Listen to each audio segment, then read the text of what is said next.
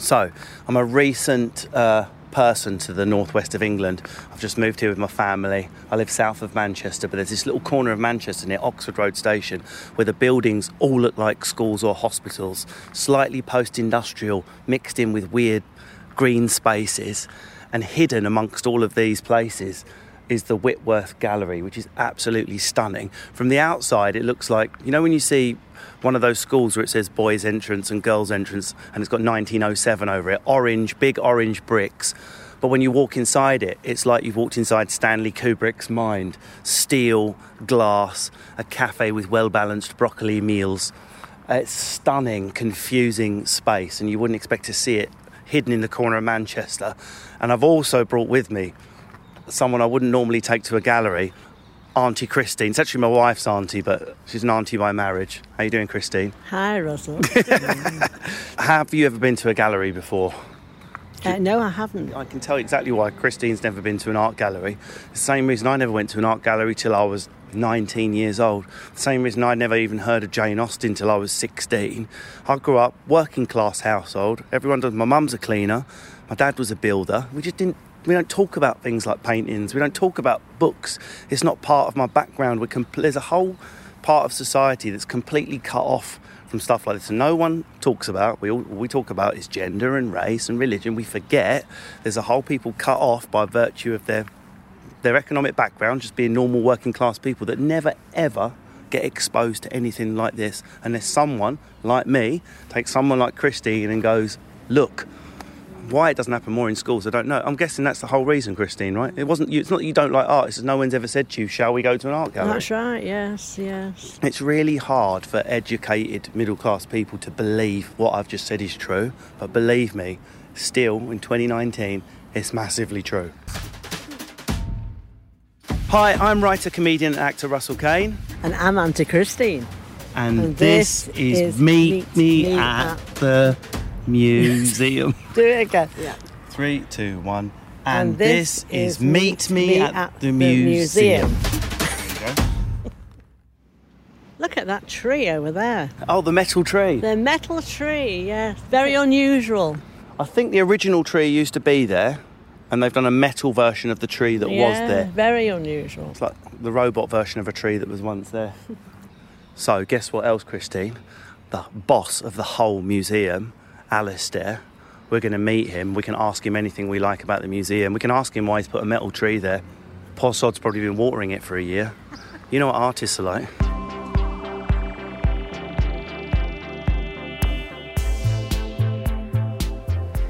What do you think of this atrium? It's lovely, isn't it? Lovely and bright. It's lovely and bright, yeah. It's very, very nice. Must be difficult to get the flies off that glass dome, though. Oh, no, I wouldn't like to be a window cleaner. No. Right. I need to get into the museum. I've got my art pass. Is that going to get me in?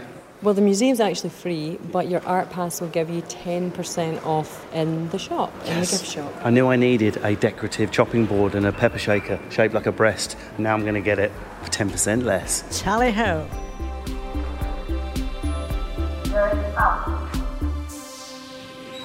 Right, so Christine, I brought you to the Whitworth. I was allowed to bring anyone I liked to the Whitworth, anyone I knew. I could have brought someone from the TV, someone from family, but I just thought you'd be the best person to bring because I want to see someone just come into a gallery almost for the first time in their lives. It's just something you never do.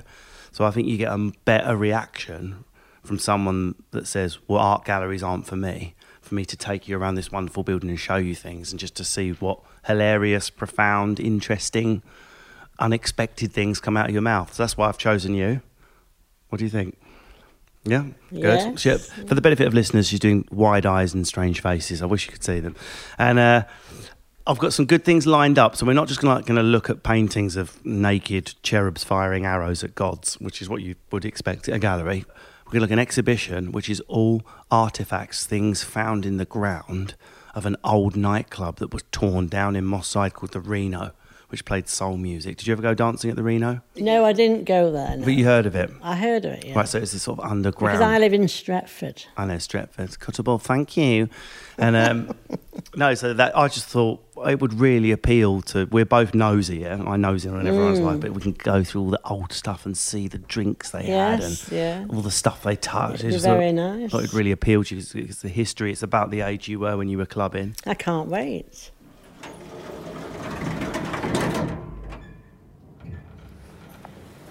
We're going through a massive room now. It's really high, like double high ceilings.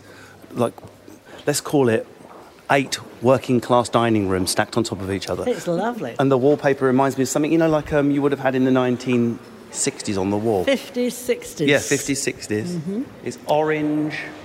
What is it, like it's a trapezius shape? 3 different types of shades of orange. It's quite trippy, this wall, because it plays with your depth perception. And each colour of orange is like a tanning chart in an Essex salon. Yeah. I personally would go for the one on the left if I was going to fake a tan on the first day of a holiday to Ibiza. Yes, I would. Mm-hmm. Ironically, when I was in Ibiza, if I looked at that, I would immediately vomit.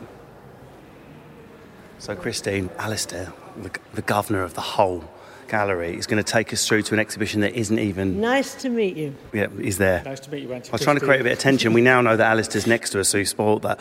Anyway, he's going to take us through to an exhibition that isn't even finished being installed to show us something in there that's his favourite item in the whole place at the moment. So we lovely. get a little pre-look. I'm Alistair Hudson, and I'm the director of the Whitworth and Manchester Art Gallery. Our first impressions are it's just quite an unusual corner of Manchester in itself. It's quite London-y, the buildings. They all look. Every building looks like it was once a separate sex school or a hospital. Yeah. There's those sort of scary orange brick that Victorians used to Welcome put to Victorian Britain. Yeah. Mr. Rochester would have brought someone here. Oh, yeah, I'm sure. Was the orange bit at the front? Is that purpose built? Yeah. So it was one of the few that is. It was built at the turn of the century as an art gallery, but actually was originally made as the Whitworth Institute and Park. Right. And Mr. Whitworth was basically the go-to engineer craftsperson of the 19th century. So he invented things like the Whitworth screw. So if you go by any screw or bolt now, it's BSW, British Standard Whitworth. So he made all his money from nuts and bolts and screws. He developed super flatness. So if you wanted something that was really flat... Just come to one of my gigs, he would have loved those. Yeah. And he invented the Whitworth rifle as well, which was the weapon of choice in the American Civil War. Oh, well, there's a link there to me, because I grew up on the borders of Essex and London in a place called Enfield, and of course that's where it's all turned into houses now, but there's one of the most famous rifles ever made in this country was the Enfield rifle. Yeah. So I lived right near the rifle works. Yeah, Mr. Whitworth made all his money doing that. Oh, and he actually made Charles Babbage's first computer. He was the guy that actually got his penknife out and crafted it all from... So the things you're describing are quite sort of hands-on, tradesman-y type things. Was he a working class man rather than a sort of poncy, but type? In a way, that was the spirit of Manchester in the 19th century, right? So what they decided was, as Manchester was growing and becoming the world's super capital of makers, the city of making, they needed an art gallery to show people what good art and design looked like so they would make better stuff.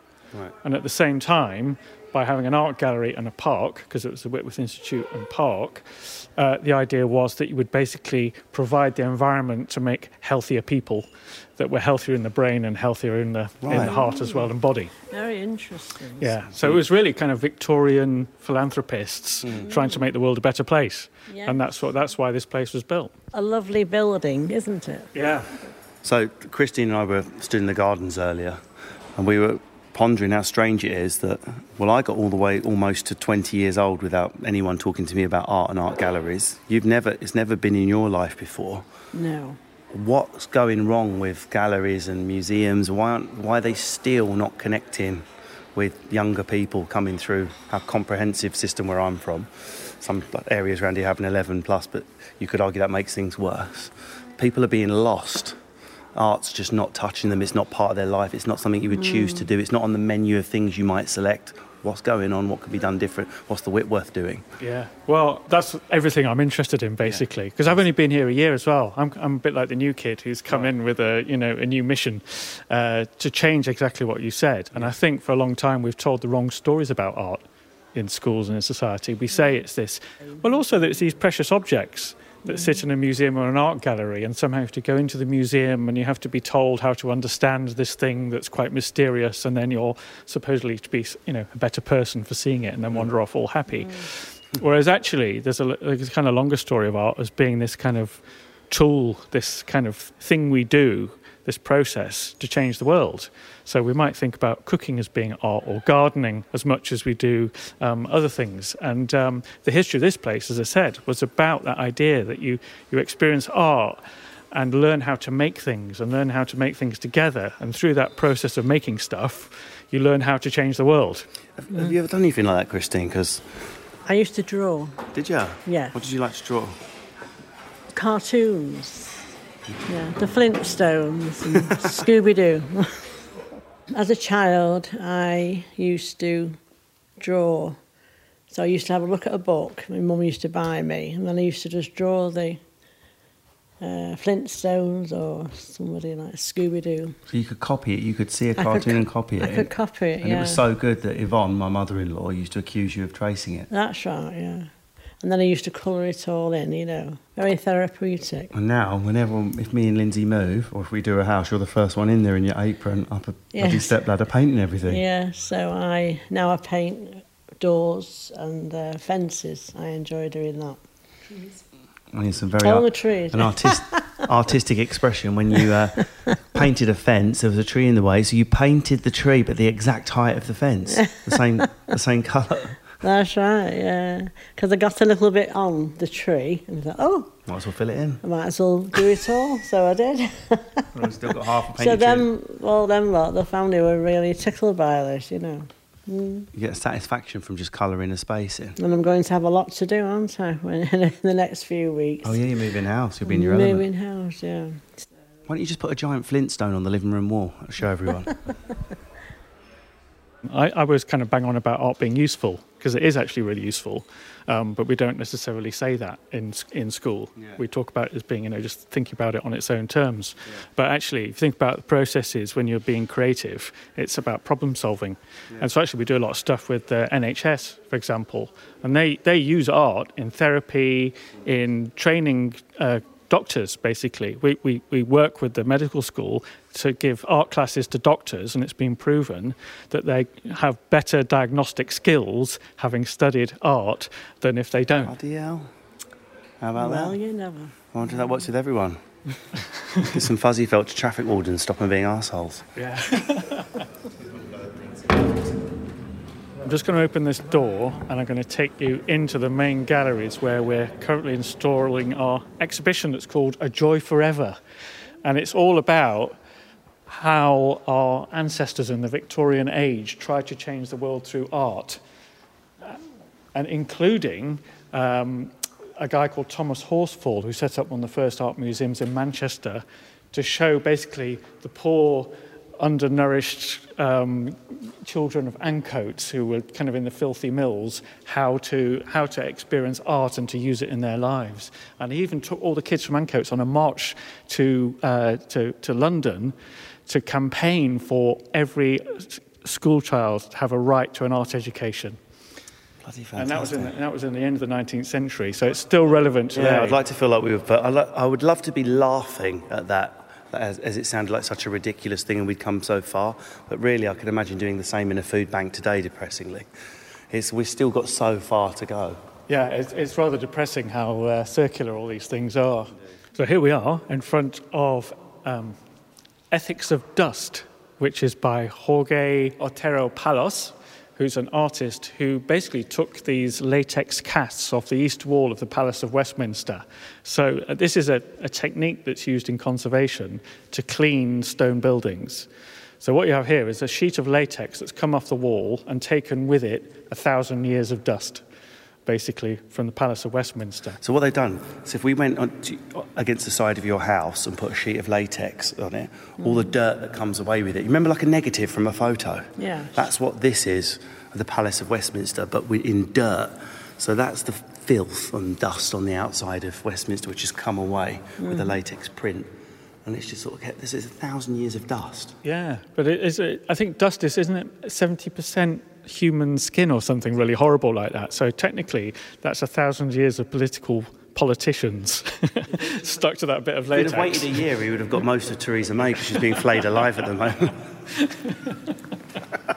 Just the whole of Theresa May attached at the edge of it as she tries to negotiate We Brexit. can still do that. We can send her an invitation now. Attached to a bit of latex at the end. See, now if Tracy Emin or someone like that had done it, you would just have a whole Theresa May stuck on at the end like that. It's the skin of some right tyrants there. So, Alistair, thanks very much for giving us a sneak peek at Joy Forever, which will be up till, I believe, June the 6th. Do you know what I think we should do now, Christine? I think we should head to the Reno for some dancing. How do we get there? Follow the disco noises. No, if you go upstairs, past the wallpaper exhibition, and then you'll see, a large room, and hopefully you will find Linda Brogan in there, who's one of the key players behind the Reno project. We're excited to see this one because this goes back to when you would have been clubbing yourself. Let's go and boogie then. So, Auntie Christine, what we do in our leisure time mostly, we're either eating, drinking, or game playing. We are a heavy board game user family. Yes, we are. We have several times got to the point where we can't breathe. There have been certain incidents where you've had to adjourn to other rooms, where you've lost control of your body parts. That's right. One of the most memorable moments was where you lined my dining room chair with a carrier bag. So, 2 carrier bags. So unsure were you that we would make it safely through a game of Articulate. Yeah. And it was during that game of Articulate, Christine, do you remember? It's one of the funniest things I've ever heard. I mean, I write funny things for a living, but this made me laugh more than anything I've ever heard. So for people that don't know what Articulate is, let me just describe it. You get a word on a card, it could be cat, and you just have to describe it without using the word cat. So I would say, it meows, it's got a tail, and you would say... Cats. Brilliant. I wasn't expecting that to work. That's how wrong Articulate normally goes. And I got this one word, it was bustard, which is a type of turkey, B-U-S-T-A-R-T. It's a type of turkey. And how am I going to get Christine to guess that? So I went, it's like what you used to call your ex-husband Barry, to which she quickly said, bastard. Bastard. And I went, yes, but with a U. And you said, you bastard. Oh, you bastard. That's right, yeah. It all comes back to me now. It's the most I've ever laughed, I think, on Christmas Day. We're on our way to Reno, but there's this wonderful room that's just got all different wallpaper. Oh, and the one art that Christine mentioned she liked drawing was the Flintstones, and I sort of laughed dismissively. But lo and behold, on the wall of the Whitworth, what have we found? Yes, the Flintstones. And I used to draw pictures of these. But it's funny seeing it here, you know, in the art exhibition. There's Thelma, Wilma, Fred, Barney and Betty. That's Bam Bam the baby. Bam Bam the baby, yeah. That's so weird. Like, on the wall of the Whitworth is something you used to draw. Yes. That's crazy. I did not expect that to happen today. I can't say that. A lovely, colourful picture, you know. This is what kids' wallpapers were like back in the day, weren't they, Christine? Yes, yeah. Behind us, we've seen some wonderful Mickey Mouse, and also there's the cowboy one over there. Yes, what a little boy would have on the wall. Have you seen this wallpaper, Christine? It's really... did you actually see that one? Yes. What the hell is that? It just says Robert Gober, hand... It is disturbing, isn't it? Really disturbing. So it's a man who looks like he's asleep with a sort of furrowed, concentrating expression on his face. You could call it angry. And it repeats... with a pattern, quite big, the pattern, the size of my hand, of a silhouette of a man hanging from a tree. The implication being he's either dreaming about killing himself or he's so disturbed when he's sleeping he has taken his own life. At the point we're talking about this, there's been a lot of news stories this week. There's been male suicides really in the news. So I don't think you'd want it as wallpaper, but as a comment of... Do you know what I think it is, Christine? Like, particularly... There was a piano in the background. Naturally, there is one at the Whitworth. Someone did a drive-by C minor at us. Particularly men of your generation, but it's not improved much. That is men, don't they? They don't talk about stuff. They lie there brooding, and then they do something you weren't expecting. I'm not saying men are going to kill themselves, or they run off with someone else, or they empty the savings account, or they run off with another woman. Yes. But that is most women's experience of men, is the silent brooding followed by a sudden reaction you weren't expecting. The key thing that goes wrong with blokes is women love talking about problems even when there's no solution. I know, I'm from a family of people that gather around the table and speak for 3 hours about something that can't be changed, but they'd love speaking about it for 3 hours anyway. Lit an aromatherapy candle, talked to Christine about it, it felt better. Whereas men, if it can't be changed, what's the point in talking about it? If it can't open Haynes' manual and see the solution, what's the point in discussing it? Not realising that is a poisonous thing to do. and that talking itself is very, very therapeutic. So that was my theory. So I got the idea to create a program, a podcast, where men are forced to talk about the things men wouldn't normally talk about. It's really varied. It could be height, it could be cheating, it could be porn, it could be depression, some of them funny, some of them not so funny, but always using humour to engage men. Surprise audience has been women who want nothing more than to listen in at the door about what men really think. And we always have a girl on the panel as well, a woman on the panel, just in case we stray into, well, you know what women think. She's called the lady auditor. So that's what Boys Don't Cry is, isn't it? A bit more with banter, a bit more risky, a bit more with edge, but still tackling the big things that bother blokes. I've not seen anything like this before. And look at that one over there. That's Bullies. What is it? The Bullies. Have a read of the thing. It's a hand screen printed wallpaper called Bullies. So you can interpret that any way you want. You could see it as these... Are these bullies? Well, it's like a trippy fluorescent Very, pattern. very bright photograph, yes. And the kids in the pictures, maybe you're giving them a bright pattern as though to say, at school you were invisible, but here you shine. I don't know if I'm overreaching. But or pointing the bullies out. yeah, it could be these could be the bullies. We have a stereotypical idea of what a bully is, but it's not always the pretty kid or the hard kid, is it? Yeah, if he is a bully, he's a dashing one, that one with the long blonde hair, isn't he? He goes surfing and then a bit of bullying afterwards.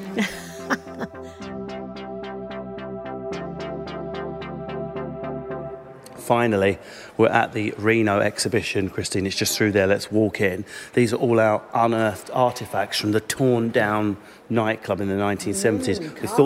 We thought they were lost forever, but they excavated the earth and they found all these interesting objects. The Reno Moss Side. Well, the first thing we're seeing is a video of a patch of mud, which is obviously where the nightclub used to stand. And right underneath it is a glass case with what's left of what must have been one of the fireplaces, some pokers, and look, some dominoes and dice. There's like 2 dominoes. The old kind of fire. The coals are still in the grate from like the final fire that burned before it closed. That's pretty poignant, isn't it? There's a big table here with all old photographs of the club. We're going to have a look at them now. This is the excavation. This must have been at the point where they decided, let's dig up and see what we find. So these are all the people digging it up. You just wouldn't expect to find anything, would you, after all these years? No. Empty purses. Right, there's some old wallets, Christine. Look at that. Oh, look at that. So the people would have took the wallet on that night. And it's just got lost and it's been in the mud all that time. Lost. Oh, and an old crisp packet. Oh, Smith's Crisp. Smith's Crisp, yeah.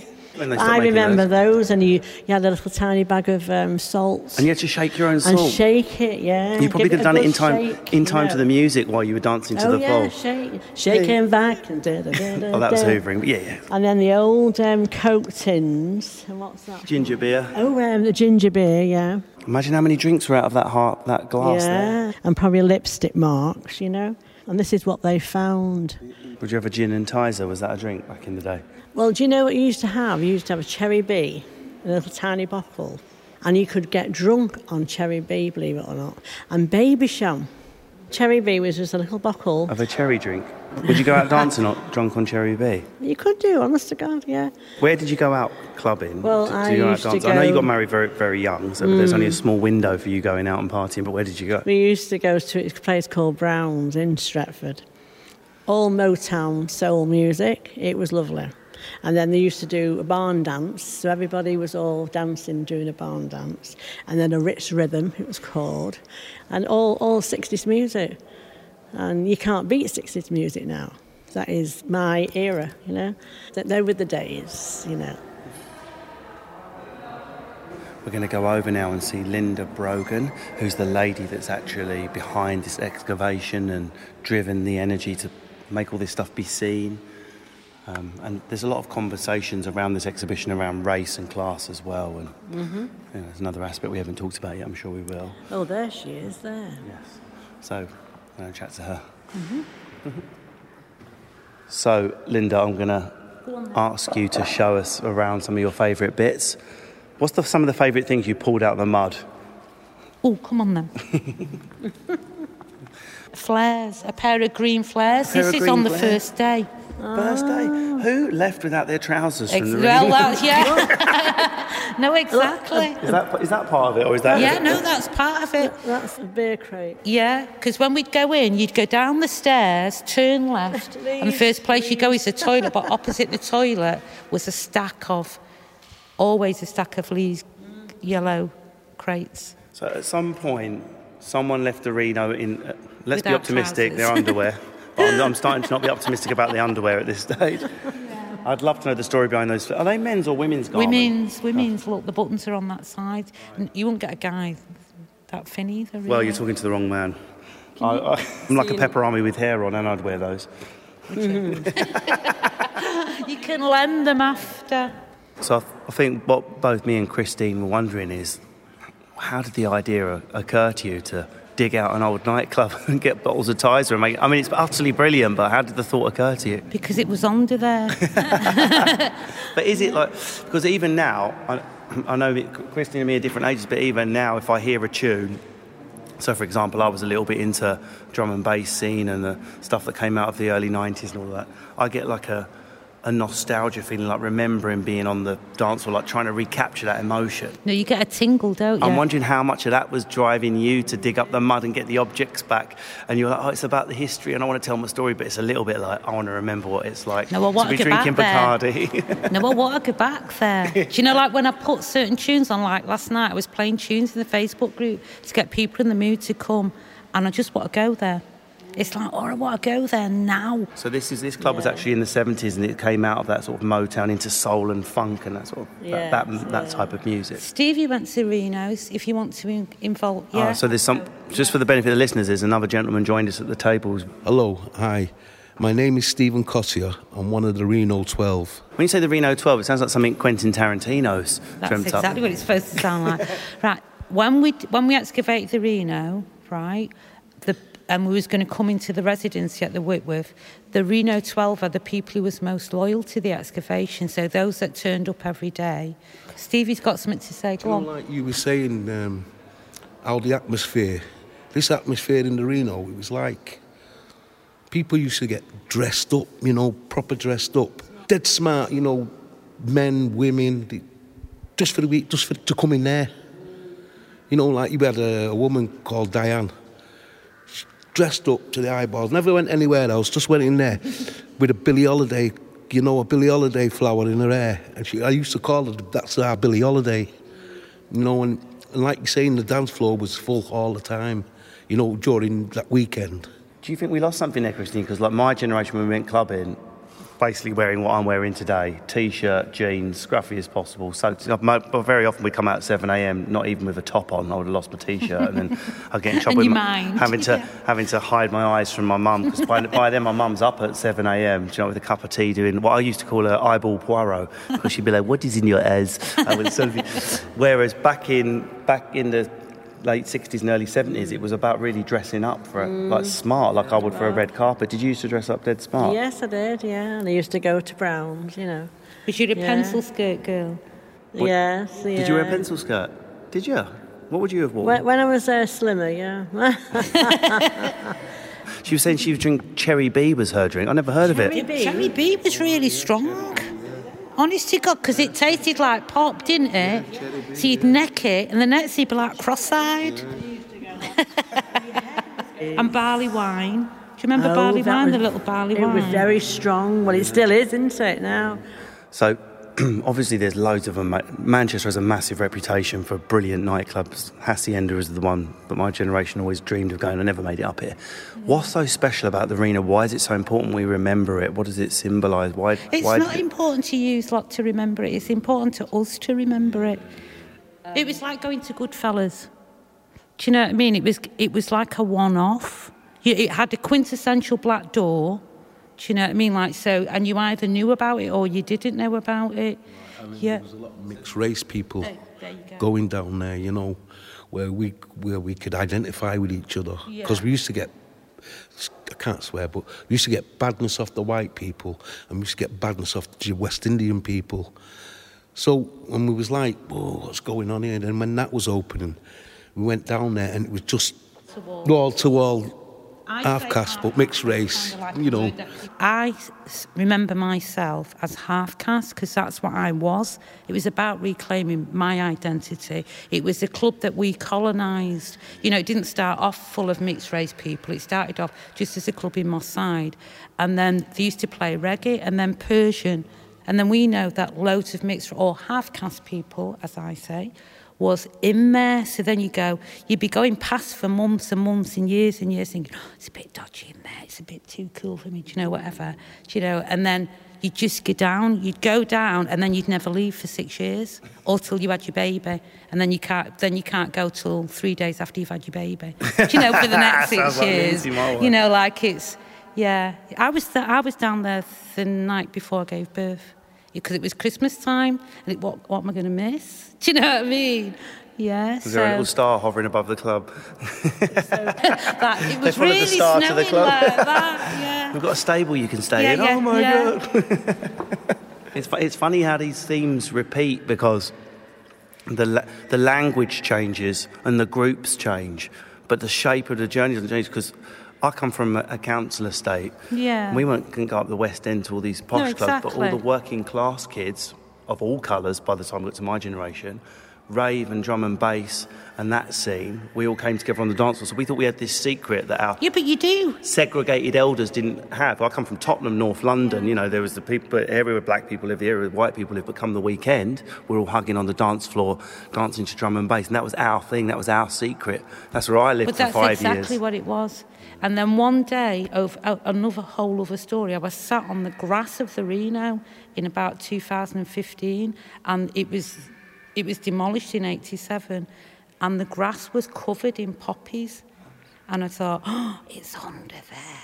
It's, you know, like it was calling me. Of all the flowers as of well. All the flowers. The symbolism and I've never of the poppies seen them without before remembering, there. isn't it? Let's just go and see the memoirs on the big massive tele. Look, it's wonderful. Yeah. So these are people remembering and reminiscing and having the emotions when they think about back in the day what it was like at the Reno, right? I excavated the Reno in October 2017, but in 2016 I started getting people's memoirs. So that was, So, you'd love him, yeah. So we're seeing a guy now, okay, he might be more advanced in years, but he's still tightly coiled like a spring, immaculately turned out, beautifully groomed beard, amazing sort of Pharrell-style hat. He looks like he could bounce out of the chair at any moment, very alert eyes. He looks like he's aged well, him. Yeah. So there's a few people that we used to challenge each other to dancing, and my mates, if I were in the mood, they'd say, come on, Fonz, fucking get up there, and then they'd say, but make sure you do a backflip, because I was quite famous on the city for doing backflips. Fonzo Buller. Yeah, and it wasn't a night in the Reno without Fonzo. You know, those people that bring the energy, you know, do backflips, bang on the table when it's a top tune, you know, whistle and all that, you know, hype it up. What the Reno was full of was people that should have been stars and artists and things, do you know what I mean? But it's 1970s, we're all working class with the wrong colour and everything. So that's our theatre. The Reno is our theatre. So when we go down, we're putting on a display. So we're the audience and the actors. And it was our place. Like you said before, secret. It's like our secret. The mums and dads didn't... What did the mums and dads think about it? Don't go to the Reno, I'll kill you. Yeah, you'll end up this, that and the other. And we probably did end up this, that and the other as well. And that was the best bit of it, was the other. Exactly. The other is the flares we saw over there. No, exactly. Yeah. Linda, thanks so much for taking us around this amazing exhibition, and congratulations on coming up with the idea to dig up an old nightclub you went to and turn it into art. Oh, thank you, man. It's been amazing, hasn't it, Christine? Have you brought up lots of memories for you? Yes, it has. I think you want to go and get off your face some Cherry B now, don't you? As long as you keep your trousers on, Christine. We don't need any more muddy trousers in the grounds of the Whitworth, thank you. So, Christine, have you enjoyed today? I've enjoyed it very much. And what did you think of that Reno exhibition? Did it blow your mind? Yes, it did, yeah. And Linda was very nice, wasn't she? Reminiscing. Any old buildings that are gone that you'd like to dig up? Anywhere you used to go? Are there any dance halls or shops or anything that's disappeared? Oh, the Browns where I used to go, that's disappeared. So that might be under the ground. We could excavate Browns. I wonder what we'd find. There's houses there now. A few Cherry B bottles by the sound of it. So, Christine, given that we're armed with art passes, which give us 10% off in the gift shop, I don't think we're going straight out the gallery, do you? No. I think we should go and see if I there's need to have a look. There's always something you want to buy. There might be some of that Flintstones wallpaper in there. You never Well, know. you never know. Thanks for listening to me, Russell Kane, and my Auntie Christine at the Whitworth here in Manchester. Bye for now. Bye for now. Is that right? That's great. If you like this episode of the podcast, please rate, subscribe, or tell a friend. You could tell Beryl about it. Oh, yes, and Helen. Mm-hmm.